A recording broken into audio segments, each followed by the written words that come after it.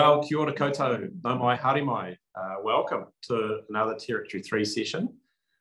Very, very excited to have Audrea Tops Harjo joining me from the USA. Welcome. Thank you. Folks, I haven't been on for a while, so it's nice to be connected to you all again. A little bit of housekeeping before I hand over to our guest for a bit of an overview of her. Really amazing life and career experiences, and also some passion and purpose projects, which I'm really looking forward to getting into as well.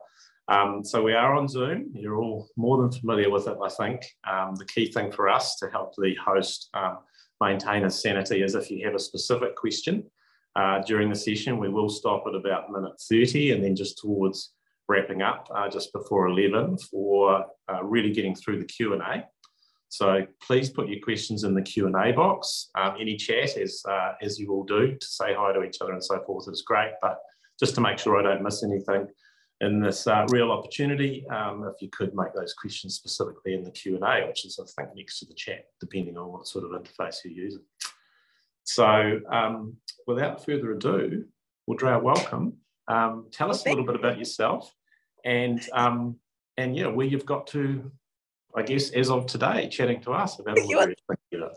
Well, thanks for asking. So yeah, hi again. My name is Audrea Tops Harjo. I'm a native of Washington, D.C. I was a theater major, dance minor in college at College William & Mary. I went to film school at Howard University in Washington, D.C. and obtained my Master's of Fine Arts in film. I was majored in directing. And I created 3 short films that were award-winning. My last thesis was nominated for a Student Academy back in the late 1900s, 93. And after that, I moved over to Los Angeles. And I didn't know anyone. I'd used the network that I built during the film festival and met a director and started working in low budget feature films as a first assistant director in UPM, and that they were in charge of logistics and money. And I did that for 3 movies and decided to start over as a PA for Universal because that was just more steady work and worked my way back up the food chain. I worked for a production manager, did music videos, I worked for Disney Channel, pilots, all those great things. And then I got hired to work at US Animation, and that was a digital ink. I was working for David Lippman, who went on to produce the Shrek for DreamWorks. He's one of the first producers. I left working for him and went to go work for 10DB with Zalman King. I'm probably dating myself, with David Duchovny starred in a long time ago. I worked 2 seasons with Zalman King and Butch Kaplan. Butch Kaplan went on to produce The Notebook and John Q. I left Butch and we decided to go freelance. I was going to direct a movie, but it didn't pan out like things do. They kind of come and go. And I ended up working freelance for a little bit and then working at Sony Pictures and software. And so, of course, I didn't really know anything about software, but I knew how to organize, and I was a fast learner. So when they asked me if I knew Perl or C++, I was honest and said no, but I was really good at telling people what to do. So that's what I did. And I learned from the ground up. And at that point, visual effects was just so new. We were all kind of learning it together. And I didn't know how lucky I was to think that I was able to be with the team who just won an Academy Award for Forrest Gump. So Ken Ralston, Debbie Nice, Stephen Rosenbaum, and Sheena Dougal, they all came from ILM, and they were the best teachers. So I worked on Contact, was my first big movie. I was a digital production manager, so I was responsible for filming it in and getting it out and all the steps in between. I had a team of about 134 and had an amazing crew. That's still to this day my favorite movie. Went from Contact to work on Starship Troopers and high-speed compositing. I worked on Godzilla, the Matthew Broderick version, and I was a animation producer on Stuart Little. And then I was working on Spider-Man. I worked on Hollow Man before that. I worked on Spider-Man and decided to call it quits and start my own production company, making martial arts movie of all things. So I made a martial arts little short movie, and I used Jet Li's writer and his stunt guy, and so I was able to kind of hang with this crew for a year. We got to go to Cannes. It was a lot of fun, and of course things happened. I took some time off personally. Had a kid. I was a mom. It was a single mom. and came back to LA after, spending a year in DC, with kid in tow, and started working in visual effects again. So I worked on X-Men 2 and Garfield and Sky Captain with Jude Law, and then realized that big movies and little babies are hard to balance. And so I ended up staying put in Playa Vista, and Electronic Arts was in Playa Vista at the time. Again, I knew nothing about game development, but I learned quickly, and they said, well, do you play games? And I was like, well, no. And they, well, what do you do? And I'm like, well, I tell people to do really well. You're hired. So I started at the ground level again. So I went from producing to visual effects to like production, just managing the small teams and Medal of Honor. I moved up to art development director. And then after being on the console side for 3 years, moved over to the mobile side. And now I'm going to date myself again. That was when the iPhone came out, you guys. And so I worked my way up to running North American production and deployment in India after 3 years.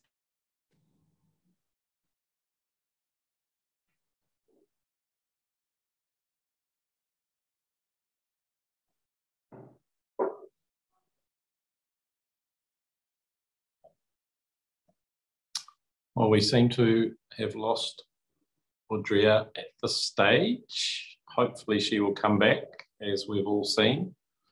The freeze in Zoom. Sorry about this, folks. But again, not a surprise. I think I've pretty much done everything on these now, including being on mute for one of our guests for the first 10 minutes, which was probably in my top 10 reel of most embarrassing moments on Zoom. I'm going to... Oh, so let me see. Let me see. Am I back? Am I back? Here I am. You Sorry, are back. Yes, yes. I was running out of banter. Yeah. I'm going to be honest. I miss that Wellington broadband. I tell you, I miss it. But activity is so good over there. Anyway, so where was I? So after I was at Electronic Arts, I got a call from Cindy Oates, who was running production over at Weta, and they were looking for a production manager for the creature department.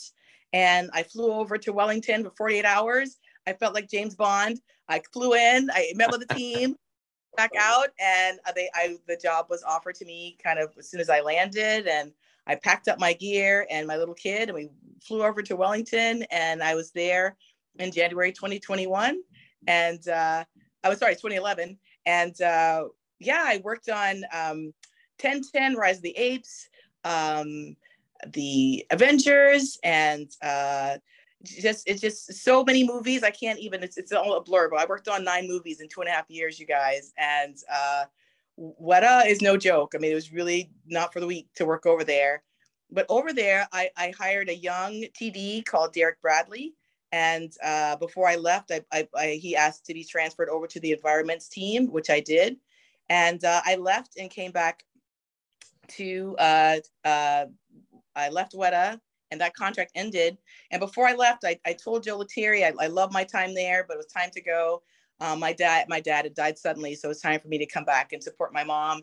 But before I left, he's like, well, what do you like doing? I was like, well, I'm really good at supporting really intelligent, highly skilled artists. And he goes, how do you feel about James Cameron? I'm like, here we go. So I worked on Avatar. I was like, here we go. So I worked on Avatar for 6 months at Weta. And then when I came back, John Landau hired me to work at the Manhattan Beach studios for 6 months. So I got to work on Avatar sequels for a year, which was very fun. You can't get any, just top of the food chain. That guy and that team was so bright, but it was tough. And they had shut down production for a time. Over the years it's been in development, they would stop and start depending upon where the scripts were. So they just stopped production. So I came back to DC and started a new team to make movies in DC. And so I trained up their producers and their team. I made 3 movies with them. And then and while on my off season, I would teach film production in China. I was in Beijing for a little bit, and I taught in Curacao as well. And just off and on, just while we were not shooting. And then I got a call from Derek Bradley 10 years later saying that he had a new company called A44 that he had been working with, and he had a new title, and he needed someone to kind of help him set structure for his new company and to kind of mentor him. And that's what I got called over, and right before lockdown in February 2020, and we all know what happened in March. So I was in Wellington from that time until most recently when I left in August, end of August. And in that time, I created something during our lockdown, something called InclusionFX, which is focusing on diverse voices and amplifying them in visual effects. Because when I realized when I worked in those spaces, I was generally the only one of the few women, definitely one of the few women of color in most of those spaces, including the one I was currently in at A44. And I really wanted that to change, and that changed only by showing that we are here, we do exist, and if we can do it, so can you. So that was really the 4-point, and bringing in all of my amazing artists that I've worked with over the years. Sheena Dougal, who's amazing. She's won a VES Lifetime Award. She just finished working again with Tom Hardy for Venom 2. Andrew Roberts, who worked on the Obi-Wan series for Disney. Just all these amazing people. And please, if you haven't, check out InclusionFX website. We're also on YouTube, and you can see all I think I believe I interviewed about 89 people over the course of 2.5 years, and I captioned people from Aotearoa, which is nice. They all kind of had a theme, so every panel, every 2 months or so, they'd all kind of come to me, and they all had this incredibly synergy of saying the same thing. I never quite figured out how it happened. Like, I pulled people from all over the world, and the theme would emerge. So I guess it was just kind of destined. But it was time. Derek's team had matured really, really well. I really had kind of done all my job, because I was really just there to guide the teams. And I left to come back over to support my mom again, and to make movies, which is my love. I do love making movies. I love making all entertainment, to go back to my roots. And so I'm back in DC, and now we're today. I'm going to have to take a short break to absorb that lifelong history. And I've got so many questions, but the first one is, I just wonder how long your CV or LinkedIn profile would be if you printed it out, right?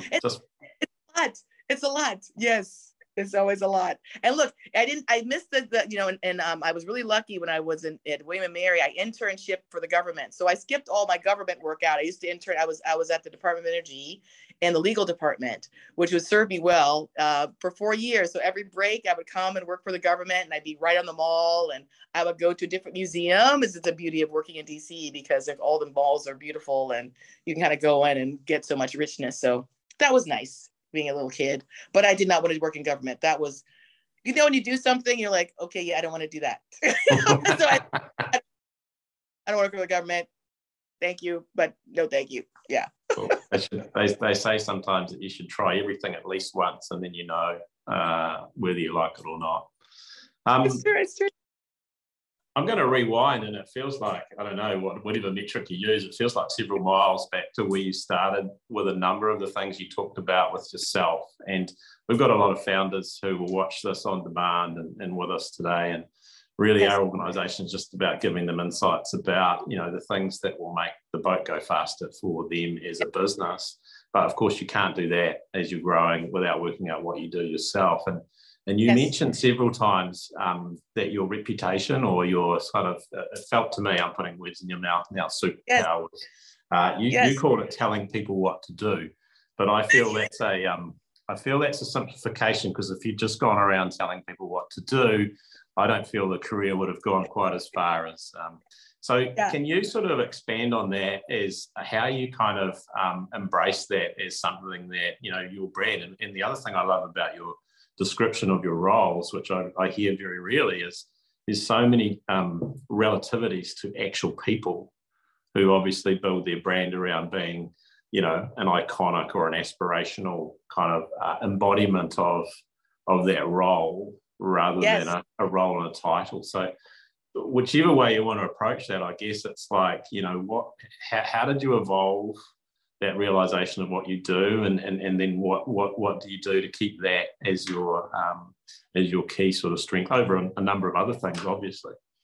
Yeah, no, that's a really great question. So my superpower started really young. You know, my gift of organization and having to order things started really young. I was an avid reader. I couldn't read for a really long time. I think I was a late reader. And my mom would read to me constantly as a little kid, but instead of actually reading, I may have had some minor learning disability that wasn't diagnosed. Instead of actually reading the words, I memorized the entire library. So she thought I was reading, but I memorized books. And finally, by the second grade, they're like, she's not reading. She goes, what are you talking about? I was like, I read to her every day. Reading with me. It's like, because I've memorized the entire library. And so I realized really early that I had this crazy, a preternatural memory. And so when I did kick in to read, and of course, my favorite book is now coming on AMC soon, Interview with the Vampire, of course, is my first book, because I, forget the babysitter plug. I'll just go for Anne Rice. So that's what I did, just straight for the jugular, figuratively. And I just never put a book down after that. But I couldn't just read it. I had to categorize it. I had note cards. I had ratings. I had synopsis. I mean, and this is before the computer. And I just needed to organize large quantity of data, just something I was just really good at. And so when I started studying film, and even in theater helps you just break down things at a really minute level. You start with a blank stage, and then you have the words, and out of the words you come the material. So it was a wonderful foundation to do that. It was naturally something I enjoyed doing. And so translating that to film, the first AD and the UPM, that's all they do is kind of make the movie in their head and then execute against it. And so it was really easy for me to take that natural gift and just apply it to visual effects, because we were all making it up. And so my knack was to take complex issues or new things and almost instantly see a breakdown, a process, and a through line of how to make that happen, which is, like you said, simplifying that into telling people what to do. Because I was able to see it really quickly, and it took me a long time to realize that everybody couldn't do that. And that was really my superpower. And I just leaned into that. And everybody, because artists are so amazing and they're so that creative, chaotic artistry, what would happen would be that that you would need to figure out how to break down complex things and simplify them so that your team can understand and digest all that information so that they can execute against. And that was really what I would do the whole time. And I would just rinse and repeat and just make that better. And so that's really probably what I would call that. And it really did matter, because most of the time when we were in visual effects, everything was always new and exciting, and we would never really know what was going to happen, so that we would it was always made up, if that makes sense.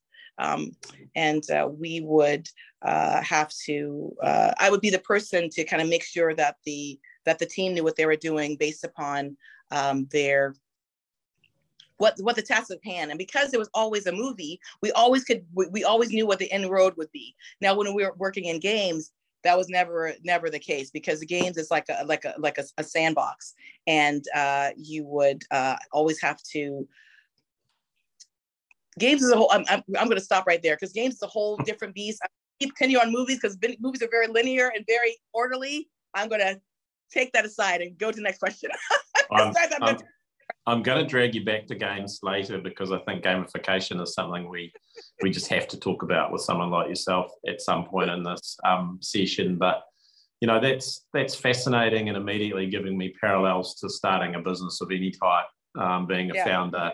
Having there's two sides to the coin I'm thinking of. I mean, you've got this great vision for something you want to build for the world, and you need to find somebody who's actually going to be able to see the straight line, as you put it. Yes.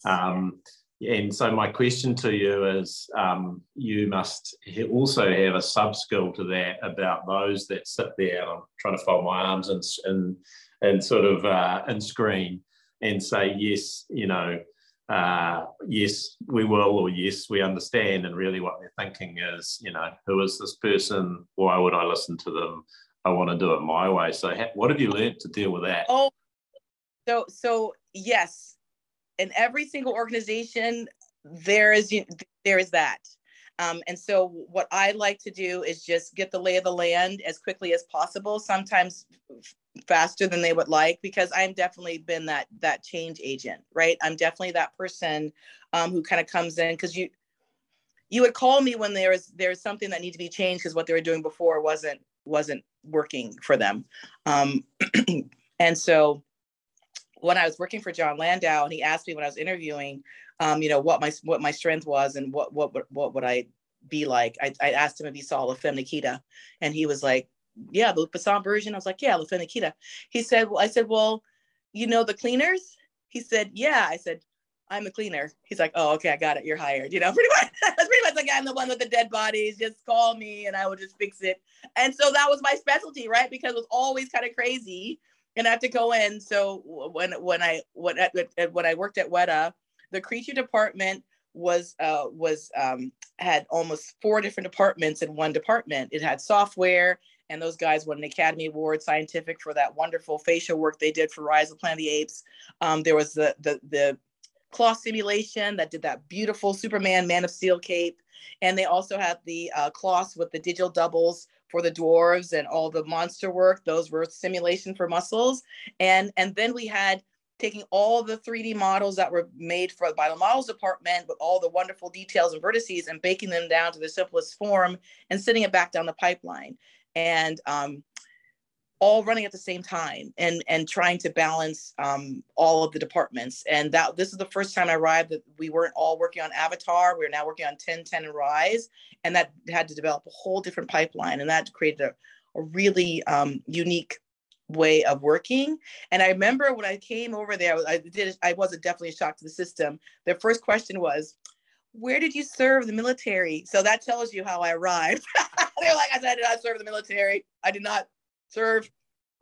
I know I act like it, but no. But because I'm really clear, it all comes from like clear expectations and where you want to, where you, what the overall goal is and what's the most efficient through line. Now, look, you're right. Those people who fold their arms, they like it messy, because when they're messy, then they could do anything they like. And what I do is start asking questions and holding people accountable.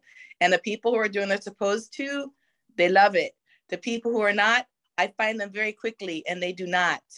They don't love it. Love it. They don't love me. I hate that girl. Oh my God. Why is she here? She's a foreigner. Why? Who called her? We did not ask for her. Not ask for a cleaner. We did not call. Why?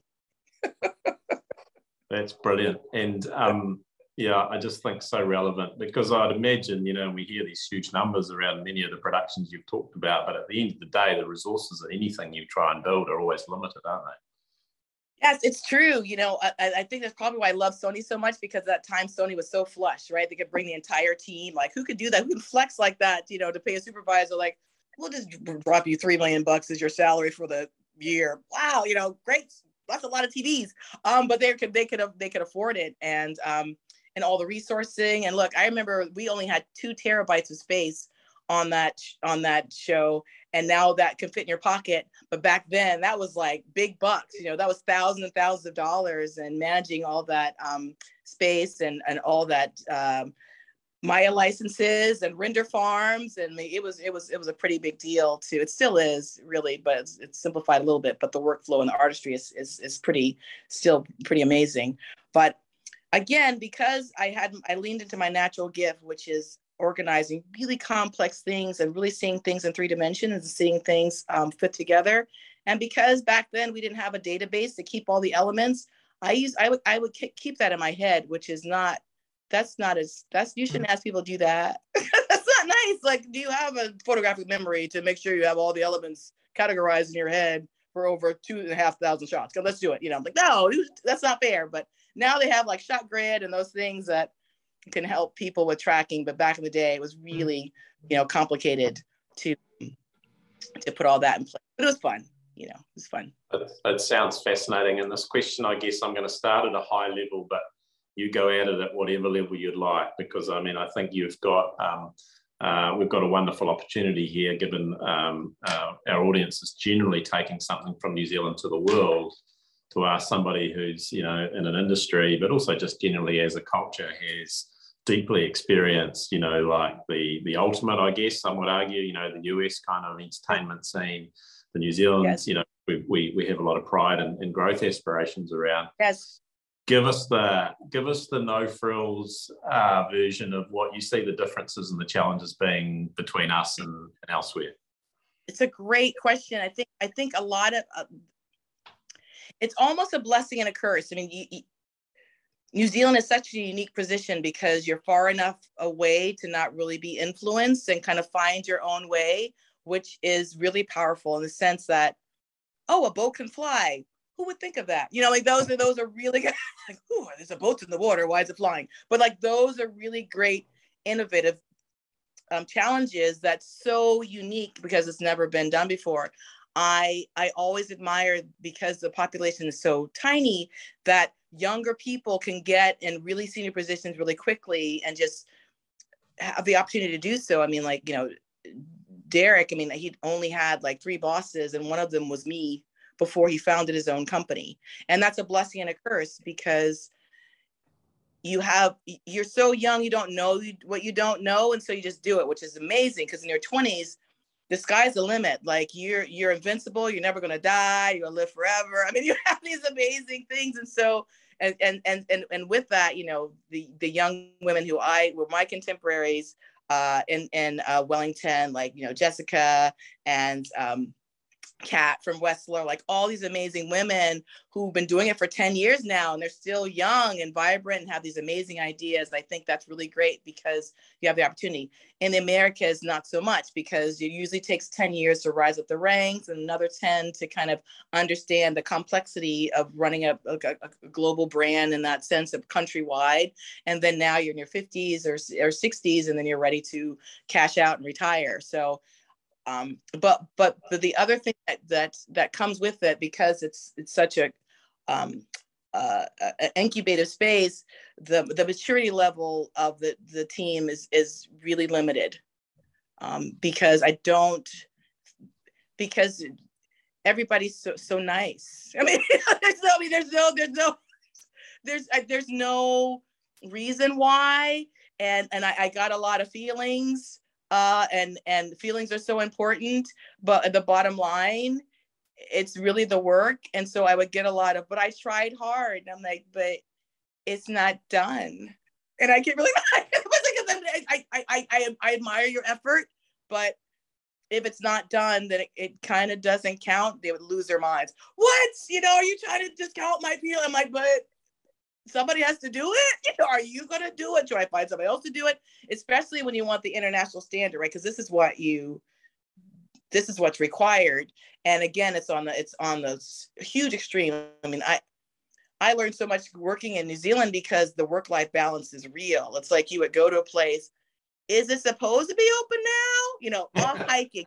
It's like, are you going to work today, or should I call first? Those are the things. But as a holistic, as a keeping the mind, body, spirit for long term, that's a lot more healthy.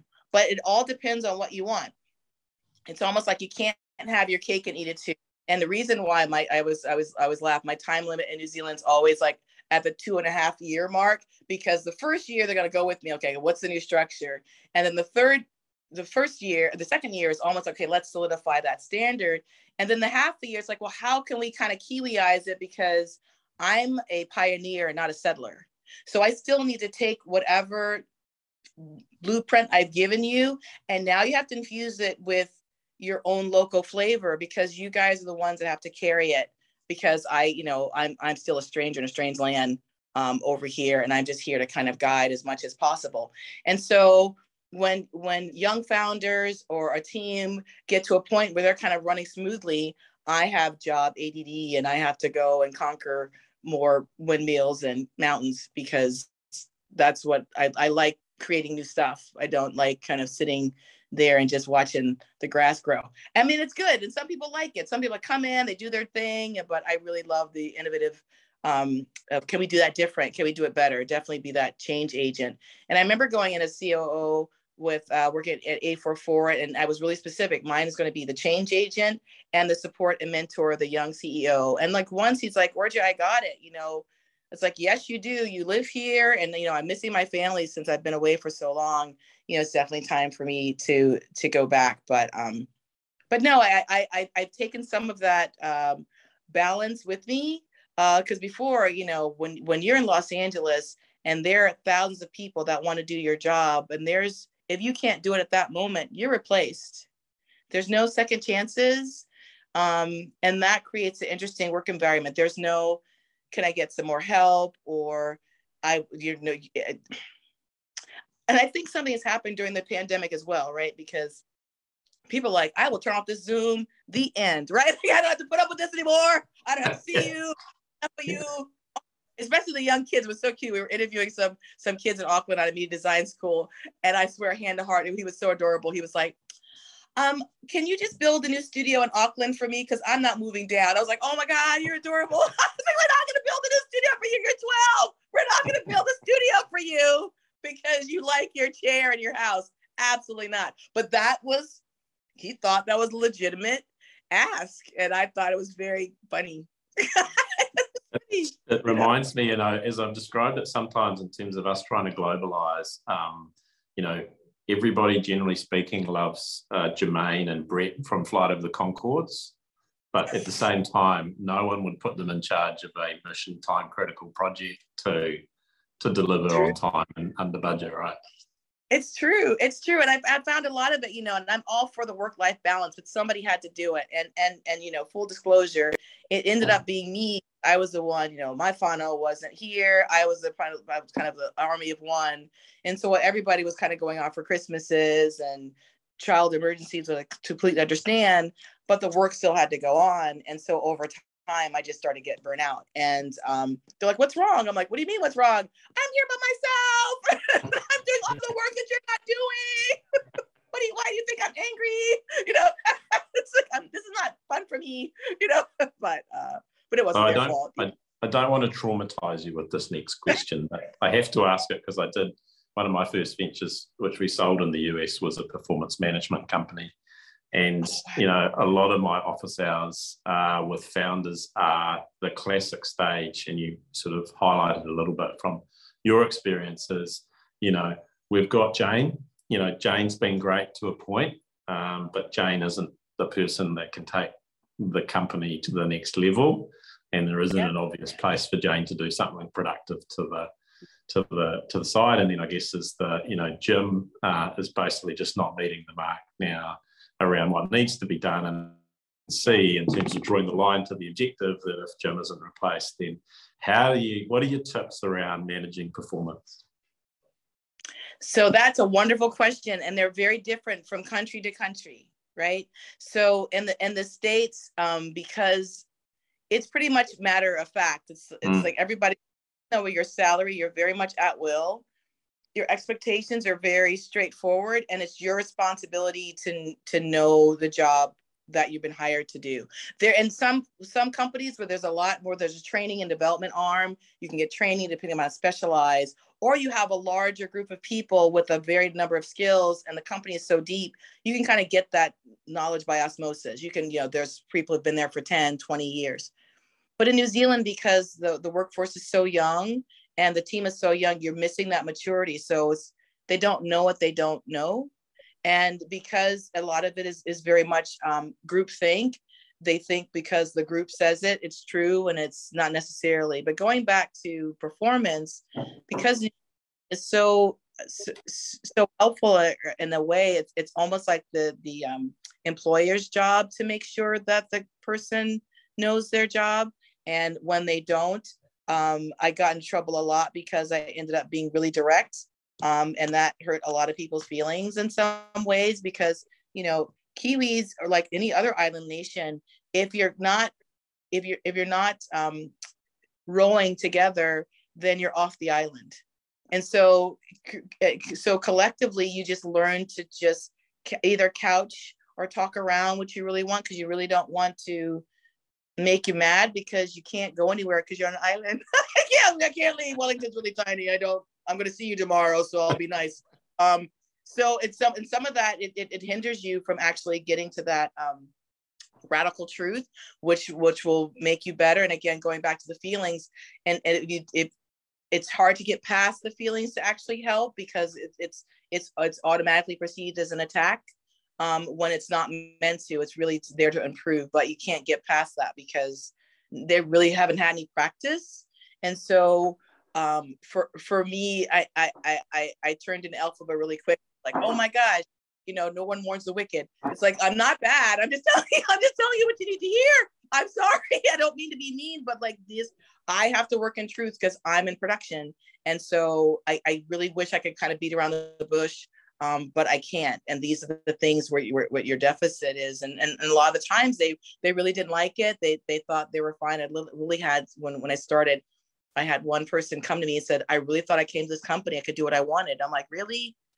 No, you can't. And they were really offended and they quit and the whole thing. But I think if you take especially with a founder looking up, it's like, well, whose money is this? Like, it's not, I mean, we're here to do a specific thing. And if you want to help with that, then that's great. But if you can't, then you definitely find somewhere else to do. But it's hard there because New Zealand's so tiny. It's like, no, I'm going to sit here and you're going to take it. And it's hard. I was floored. I'm like, they can do what here? But in the States, it's like, hey, it's not working. Here's your performance plan.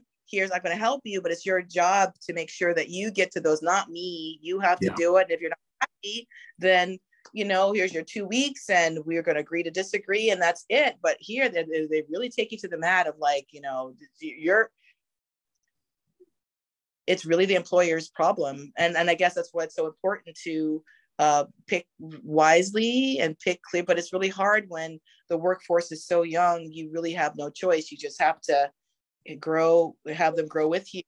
And because that's your people, you have to take care of them. And if they want, beer o'clock and massages and Wednesdays off, then by golly, if that's the people that you need, you have to. But that would never fly in the States if you're working in a team. But of course, COVID changed all that.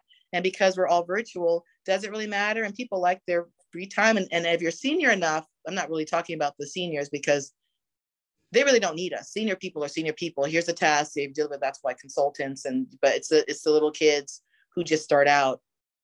I just worry about because they really have a false sense of like, what does it really mean? But maybe it doesn't need to, everybody doesn't have to go through that crucible. Like I was in LA, heyday of the 90s.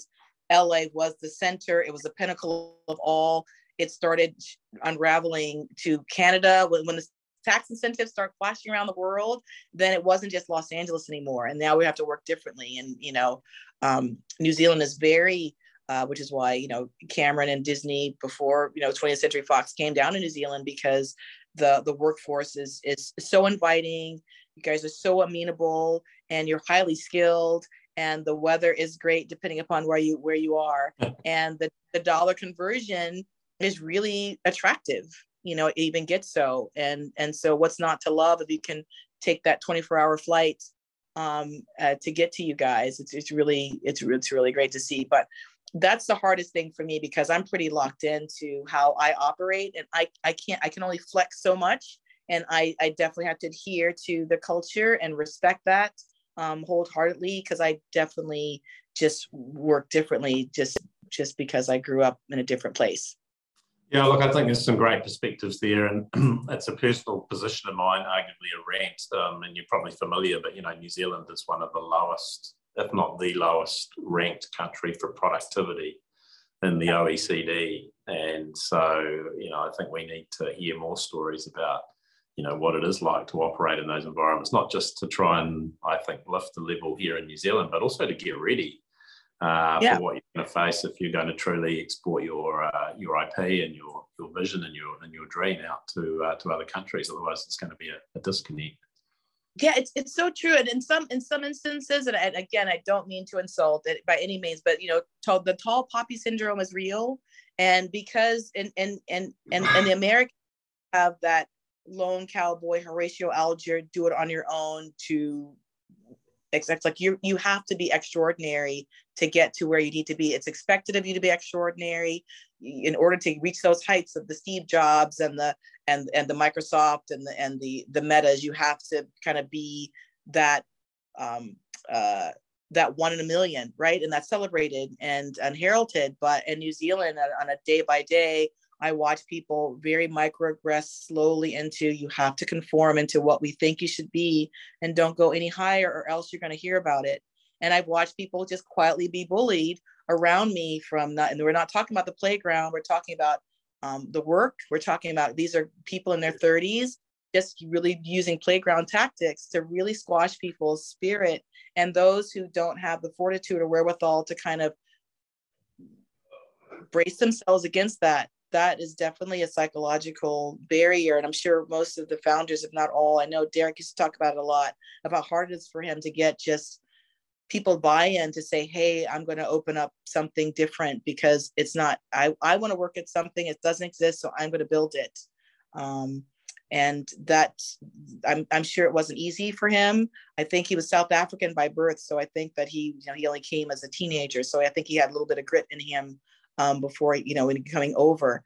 But even in him, he's still, even because he was here for the half of his life, I still be a little tentative, like, I can't say that, or I can't do that, and they'll say something, or I can't, I heard a lot of can'ts because of what people may think. And for me, that's exactly opposite, because, being a Black woman in America, if I went about what people thought of me, I wouldn't be where I was, but I was always an outlier. And so even in New Zealand, taking even harder hit, being a woman of color in that environment where there's so few of us with a voice, it was really hard for people. And they didn't even understand they had the bias until I showed up, and they reacted against it. But because I was so used to it, because I'd done the work in Los Angeles, and I had seen how the kind of homogeneous male crew had already acted, it was just about the efficiency and doing the work. And so I was used to those kind of microaggressions, but it's overwhelming, because you don't know you have it until somebody outside of you confronts you with your bias. So that's the perfect on-ramp to talk, I think, about InclusionFX and really just your view of clearly an area, of all dimensions that just needs different thinking and different awareness, the unconscious, the subconscious, whatever you want to call it. So, if you were describing to somebody, I guess, the core principles that you're beginning to evolve from the people that you've talked to, I think about 89, you said that yes, that have shared views, which is a very good sample size, particularly given their status and what they've been doing and their experiences.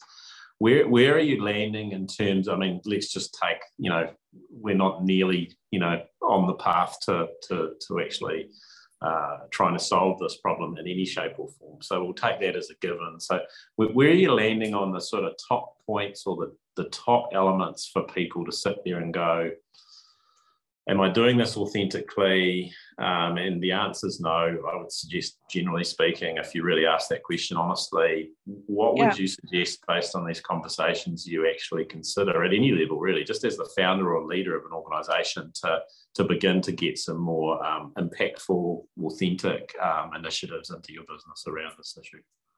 That's a wonderful question. And so for me, I decided, because again, there are multiple points, and again, I'm still an army of one. I'm starting to really embrace which I probably brought with me from New Zealand, which is you're stronger together, in a sense of like finding like-minded people to propel the work forward. And I have, because of, I reached out to that network. That network is very powerful. And like, Sheena is a member of the Academy. So is Andrew Roberts. The Academy has Academy Gold. They're already doing work in this space, on the filmmaker side, Ava DuBray and the governors, they already have like databases for diverse crews to kind of come in and help, because movie making tends to be really family oriented. You know, it's its own little family. They actually call themselves family because, like, I know you, I trust you, you look like me, I'm going to teach you because I feel safe with you. And when you're dealing with people who are outside of that, that bubble, it's really hard to kind of get in there. And even when you're in there, it's not a safe space because they're going to, depending upon where you are and how much power you have, which is probably not when you start out, it can be really uncomfortable, almost to the point it's already uncomfortable starting from the ground up anyway, because that's the quiet hazing of like, can you take the madness? But I'm hoping they've gotten better with that. But bringing in diverse voices is so much more powerful because you're so much stronger because there are more elements. And and you get kind of stagnant when you're talking to yourself in the same way with the same people you grew up with. It's just not as broad, it's not universal. You may think it is, but it's really limiting. It's limiting for everybody.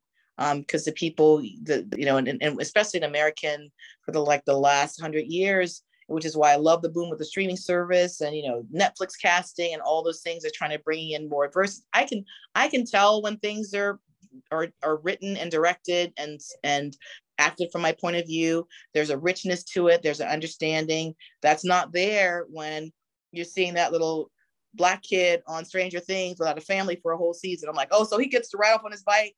Where does he go at night? Nice. I mean, those we pay attention to those things. Like, but if I'm a white writer, I don't know where that little Black kid goes. I don't know any Black kids. But I'm gonna go and talk to Winona Ryder because I understand. So, but what does that influence have to people who look like the little Black kid? Oh, so I'm not important enough to even have a house. I just got to ride around on the bike and show up with a good team. I mean, that's a level and perspective that I'd never even considered before. Of course, and when everybody tells you that, you're the top of the food chain and everything you do is right. And then, of course, I come in and challenge all those things by just the experience that I have. And sometimes to stop back because I'm always challenged. I'm constantly challenged by the little babies. And it was, and I had to kind of count to 10 a couple of times. I'm like, how do you think you have a fraction of the experience? But you put it this way, if I was a 55-year-old white guy, I would never hear any of this from you. But because I look like this and because your perception of what I should be and not be or are enclosed in how you define me, that's not my problem. I'm coming here to do this job and I'm going to do it well because I don't know any other way to do it. And that's confronting for some people. Other people love it, but it's hard because they didn't think of themselves. Am I the bad guy? Like everybody's the hero of their own story. And of course, I'm going to quote Ben Barnes and say, make me your villain. I'm okay with that too, because I'm just here to do the job. Because it was rare that I'd be invited out for family things. I mean, because again, it was very closed and cloistered because it's very tribal in a way, and so there was no repercussions for me because I was always an outsider. So what happens, when I was in the environment, they would quietly ostracize you if you weren't conforming to what they wanted. I call it the echoing of the Amish shunning. And I don't, that's what it feel like. But because I wasn't really included in the first place, none of those tactics worked on me. And that made them matter. I'm like, what? That didn't work? Then how can we control her? And the answer was, you cannot. I'm here to do a job and help you. And so that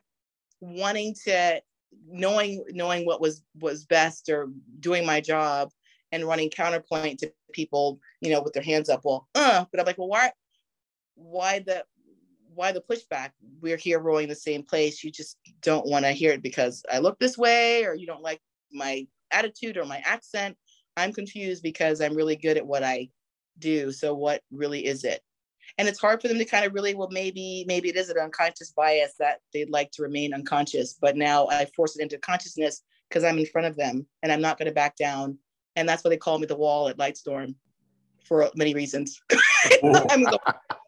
So on the wall though, I mean, I've had this question myself and organizations that I'm governing or leading, as well as questions from our community is, when you've got this bias that's been there for so long and you are trying to take an active correction path, there's just automatically a dearth of, you talked about capability, which has triggered me on this, is like, what are your views on how you get a short list? which, you know, actually recognises that the capability side has been, you know, discriminated against for so many years that you're unlikely to actually get, you know, the right mix of diversity into that short list. Ooh, you're oh my gosh, you're bringing back memories. I mean, it's so true.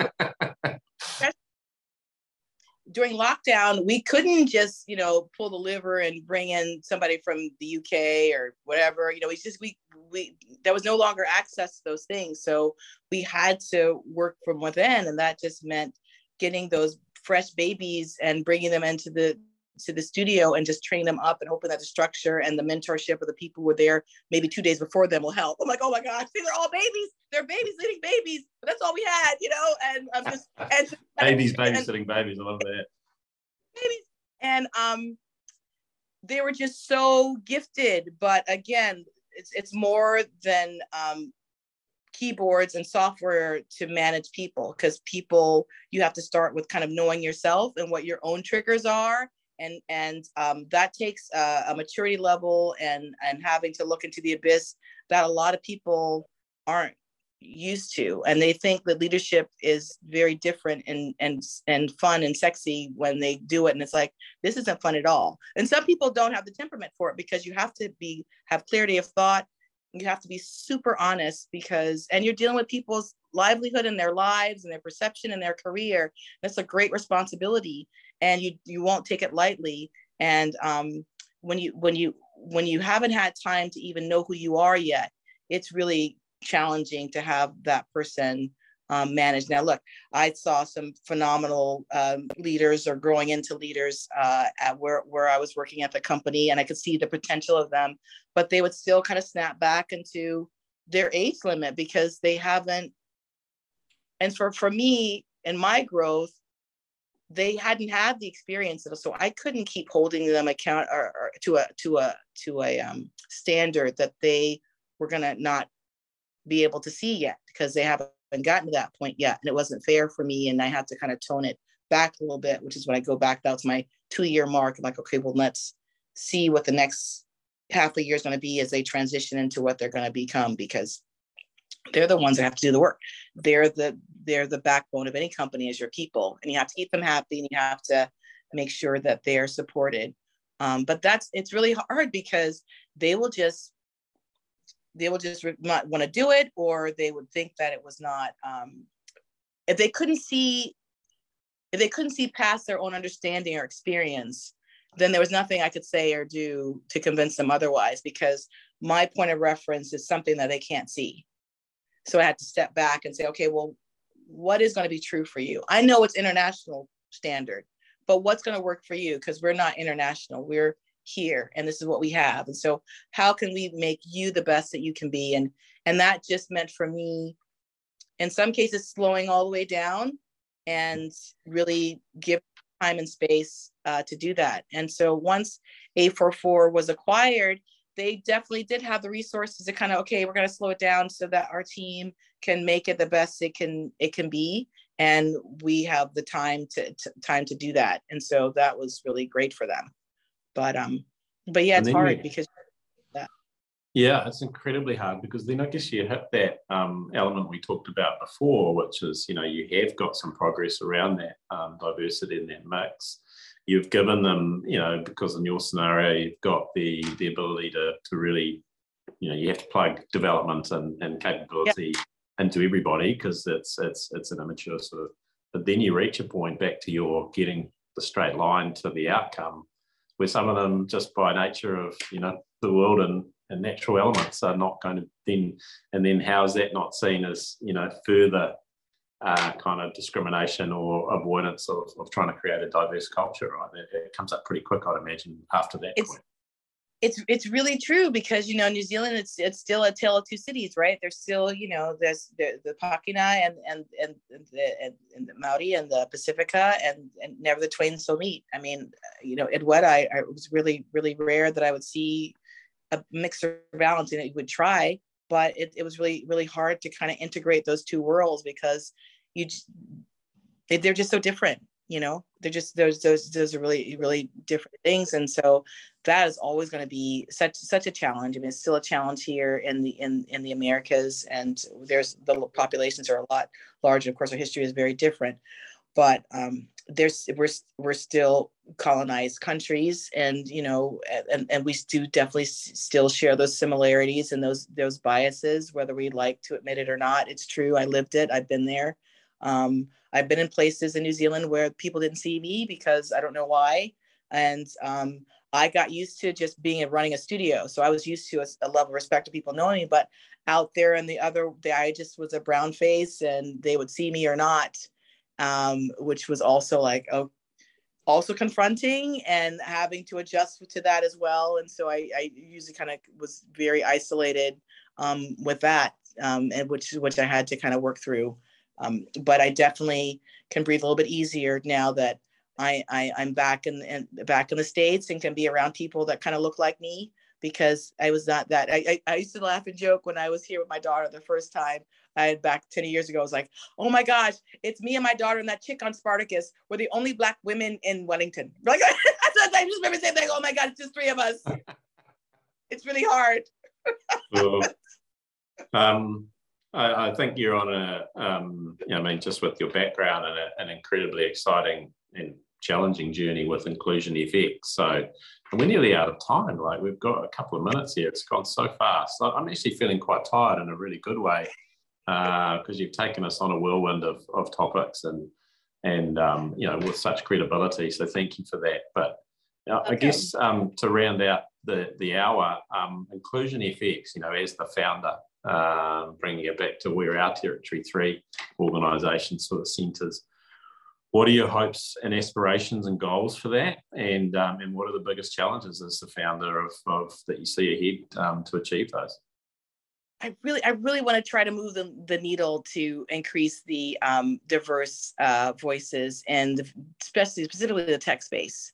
And that just starts with basic education. So I'm going to work with a number of nonprofits to kind of go into the schools and seeing how we can kind of at a grassroots level just started training people up and getting them into the workforce. I mean, there's so much work now. It's almost a boon, you know, with the streaming services and Marvel releasing a show every week or so. I mean, that work is never going to die down, especially you have work until 2030, pretty much, if not beyond.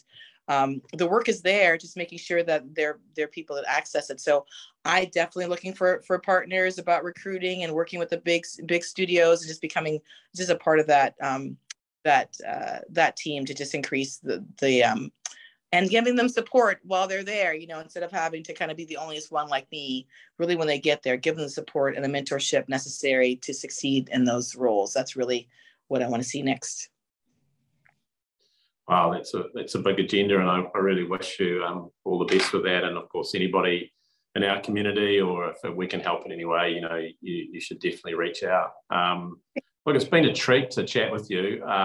Sadly, our paths didn't cross when you were based in Wellington, and you very graciously agreed to do this just via messaging without knowing our organisation or who we are. So thank you for that, because I know how busy your time is. I hope we see you back here in New Zealand sometime soon. And I think particularly grateful for your candour around, you know, just basically putting some of those challenges out to our community about what it's like. And you know, I'll say it, you know, much faster pace, much more intense, but, you know, much more mature, to your point, industry side versus here. But I still don't think that leaves us with an excuse to say, well, we can just try and enter that world, exporting our IP and so forth without actually respecting and altering and just getting a bit harder nosed about what we have to do.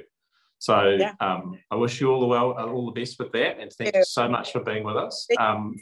For the community, thanks for joining us. And remember, there's so much in this talk today that if you think there's one of your colleagues or someone else in our community who couldn't make it today, we will be on demand and available within about 90 minutes of the close. So you can point folks to Territory 3 /academy, territory3.community/academy, and Audrea will be up there in the content then. So thanks so much. Enjoy the rest of your evening, I guess it is. And thanks, community. Talk to you soon. Right. Bye-bye. Bye.